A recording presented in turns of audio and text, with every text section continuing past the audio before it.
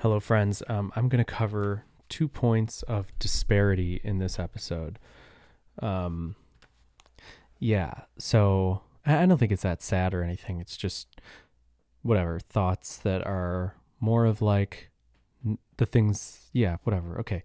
The first thing is the winds in my sails. So, how to take the wind out of my sails. I'm just sort of realizing that, or it hit me again that when I think about things I want to do, software that I want to write, often like the thing that takes the winds out of my sails and causes me to not want to write that software or even attempt it or anything like that is maintenance. Software maintenance is such a bad life for me, but a necessary part of my life, that I'm willing to do it for the things that matter, like Livewire and Alpine, but I'm just not like other people who enjoy it or find it simple or whatever. So I have ideas of projects. I even have projects that I write in my spare time, and I never do anything with them because I go, I'd have to maintain that, and that sounds horrible, you know? So that's a no-go. So I don't know. I don't have really much more to say beyond that, but I just realized that, well, maybe there's sort of a hunger in me to free myself from that and become like somebody who creates things that don't get maintained, like maybe turning off issues and pull requests. I've seen people do that before, like maybe just putting a piece of software out there and really just being like, this is it. If you want it different, fork it, change it yourself. But of course, like it would have to be things I don't really expect or want to grow. That's the problem. Because like if you want something to do well and grow, then you have to maintain it. And yeah, it's just that other part of it. And it's not like, of course, we talked about this 100 times, where when you record a screencast, you maintain it in a sense because things in that screencast might be outdated and you may have to re-record it or, have new content later on. But when you record it, it's done. So I can record something and I can hit publish and I can feel good about the whole process because I can be amped about it. I can put work into it. My brain can be focused on it. Then I can put it out there, reap the initial rewards of having produced a piece of content, and then it's over and I can go do another one. Where with software, it's just not like that. There's no equivalent for me. GitHub gists are about the closest I come. And there are times where I put pieces of code in a GitHub gist and share them. And it's like, here it is. And you can just take it and copy it and do whatever you want. Maybe GitHub gists are the closest I come to this kind of thing. Or a blog post, sort of outlining software techniques in a blog post is like this. But packages are really fun to make. Projects, they're really fun to make. And I have a lot of creative energy for things like that, but I just never do it because you have to maintain it. It's not like other things. You put it out there and you just signed up for a lifetime of work. And if you decide to end that life, you basically have a few options. You're a crappy maintainer where you just don't do the maintenance that you should, and now your repo looks unkept. And, people look, I go to a repo, I always look the last commit. Like, when was that made? If it's a long time ago, I don't have full faith that this is an active project I can trust and lean on. So, and other people feel that way too, of course. And so you don't want it to be that way. And if you just, I don't know, or you do well and you maintain it and put that effort in and then eventually are sick of it and then you archive it or something and you just killed it. So it's just, it sucks because it's like you can create something that's really good, but it just decays over time. It's not timeless at all. It's anti-timeless, which sucks. So yeah, maintenance takes the wins out of my sails in my software career, big time. And maybe a solution to this is hiring people to do the maintenance for me, but there's issues with that. It's like, well, the thing has to be monetized enough to pay that person. I guess communities can maintain things on their own, but in my experience, communities don't do well unless the person at the helm is setting the tone by maintaining it a lot, being really active and putting energy into the system. And if I'm not doing that, I just know a community's not going to thrive around it unless I'm driving it, or somebody else has enough ownership and visibility to drive it And then to do that, you've sacrificed ownership and visibility, which is fine if you want just the thing to exist, but it's no longer your thing and they might take it in a different direction and blah, blah, blah. So that stuff takes the winds out of my sails. I mean, that's a bummer. And then something else, but that's fine. Like, I'm not mad about that. I guess I am in a sense. I'm mad about that when I think about doing extra things.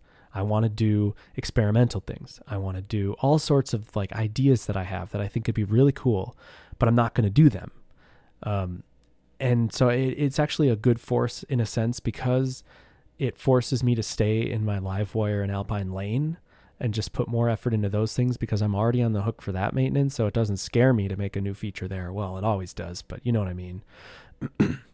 And the end result, the net result is just more focus on one thing, which is generally good for a lot of reasons. But okay, so forget about that. I'm going to pivot to the second point of disparity. And that is related to in the last episode that I recorded about this teaser that I made with like music in it. And this video I was inspired by Red Means Recording called Capitalism Fursona. And yeah, it's depressing and sad, but it's art because it's real and it's painful. And something that he said in that video that I think actually resonates with a lot of creators. A lot of that video resonated with me. I don't think I'm nearly at the point of disparity that he is. And I'm not in an environment that's as brutal as he is. That is YouTube and the YouTube algorithm and that whole content treadmill. I'm not on that, which definitely is a big bonus. But this point remains, and basically his thing is like, the whole system is set up for you to make everything go up more, make that line go up. And that's the capitalism part of it, is that he calls it like a poison. And there's that effect, but he also describes this thing where like the more he creates things that he wants to create, the less well they do. And the more that depresses him. And so he's just kind of stuck, and he sort of feels like he can't do what he once did, and he's fading, you know? And he describes it as a tree that's dying. And when a tree's dying, you have two options. You cut the tree down before the thing happens, before it falls, or you let it fall on your hot tub and destroy everything. And then he says, my channel is the tree and I am the hot tub. He's like, do I stop the channel before it destroys me, or do I let the tree, or do I keep going and the tree fades and dies and eventually falls on my hot tub? So he talks about stepping back from YouTube and things and whatever, but it resonates with me in a sense. And I've seen it with other people. There are other people in the community that I've seen sort of rise and then fade. And I think there is an evolution to this whole thing, that there's really there's rising, and then it seems like there's two options for me in our community, in our tech community. There's rising, and then there's stagnating, and then there's rising and fading. And I think I'm more the rise and stagnate story. And by that, I mean, by stagnate, I mean, you're not just kind of like sitting there complacently. It's just, you're in a different phase, where my exciting growth phase of like people finding out about me and coming up with new ideas and publishing them and trying and pushing and scattershotting, that phase is over. Now I've become known. I have a body of work. I've tweeted all the exciting things and done all of that exciting energy and the celebrating of the 1,000 Twitter followers and all of those milestones. And now I'm to the phase where my followers grow much less. I sort of saturated, in a sense, the market in front of me. And yeah, it's like, yeah, No Plans to Merge is a great example of something that had a really exciting upstart time and 20% time and had all that growth time and visibility and whatnot. And then you just kind of hit that saturation point and just keep doing what you're doing. And you just keep it there. And maybe eventually, all my trends are still growing. Like if Livewire installs are growing more and faster than they ever have. My podcasts have stagnated forever, for years, and I'm totally fine with that. I don't promote them really at all. Thanks for listening, by the way. But there's like Twitter grows slowly. It does grow, not like it used to, but slowly it does. And you see people around me overshooting me because they're in a more aggressive growth phase. So yeah, I don't feel the fading that he feels per se. if I didn't have Livewire Alpine right now, maybe I would feel that. And I've witnessed it in other people, and they've talked about this publicly, this sort of feeling like there is this time in your life or in your career or in your, your journey into the tech famous sphere where you're clawing and it's exciting and it's easy to grow because you start from nothing. And then there's just this point where it's like, I've done a lot of the things, I've hit the things, I speak at the conferences, I publish the posts, I write the software, I appear on the podcasts, my peers are the people at the quote unquote top per se in this little bubble. And yeah, I'm here, but it's not what it used to be.